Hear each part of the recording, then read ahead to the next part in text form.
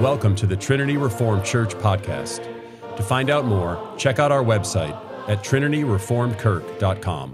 That's trinityreformedkirk.com. 30 Theses about Good Works.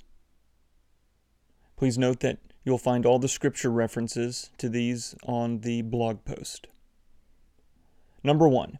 Faith is the antecedent condition of justification.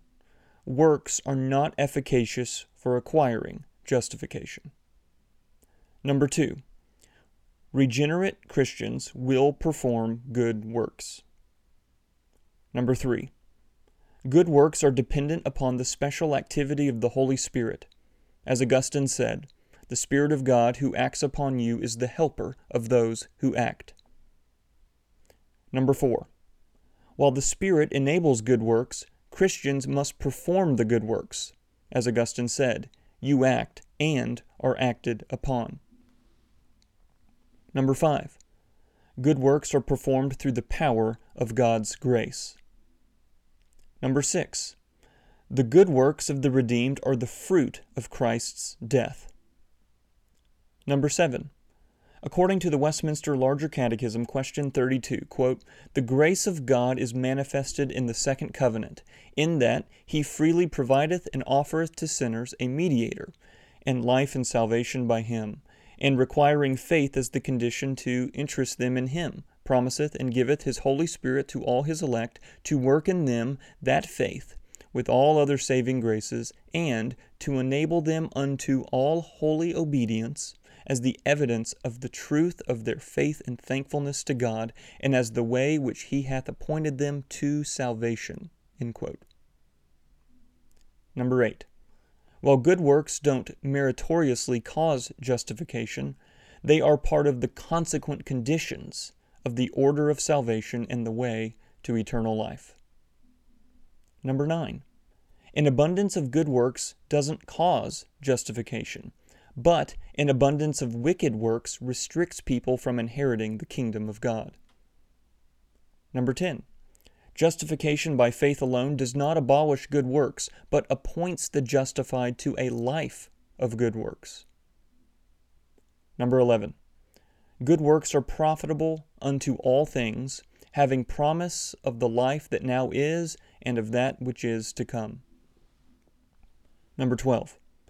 God accepts imperfect but sincere obedience from his children. Their good works please God, not because they are perfect, but because God blesses those who have faith in Christ. Number 13. Christians are required to perform good works. It is their duty. Number 14. God commands good works. Number 15. God prepares good works for his people in advance. Number 16. Good works are not burdensome. Number 17. Good works can be motivated by gratitude. Number 18. Those who abide in Christ perform good works by faith in Christ according to God's divine power. Number 19. That which James calls works, Paul calls fruit. Number 20. Other people see a Christian's good works and glorify God. In this way, good works adorn the gospel of Jesus Christ. Number 21. God is glorified through the good works of Christians. Number 22. Good works, especially the love of other Christians, strengthen faith in God. In Prince Caspian, Lucy tells Aslan, "You're bigger." Aslan responds, "That's because you are older, little one." Lucy says, "Not because you are?" Aslan explains, "I am not, but every year you grow, you will find me bigger." Number 23. A life ready for good works is the result of the gospel of peace and is a defense against sin. Number 24. In contradistinction to Michael Horton, Solomon and the Apostle Paul motivate good works with fear of punishment and hope of reward. Number 25.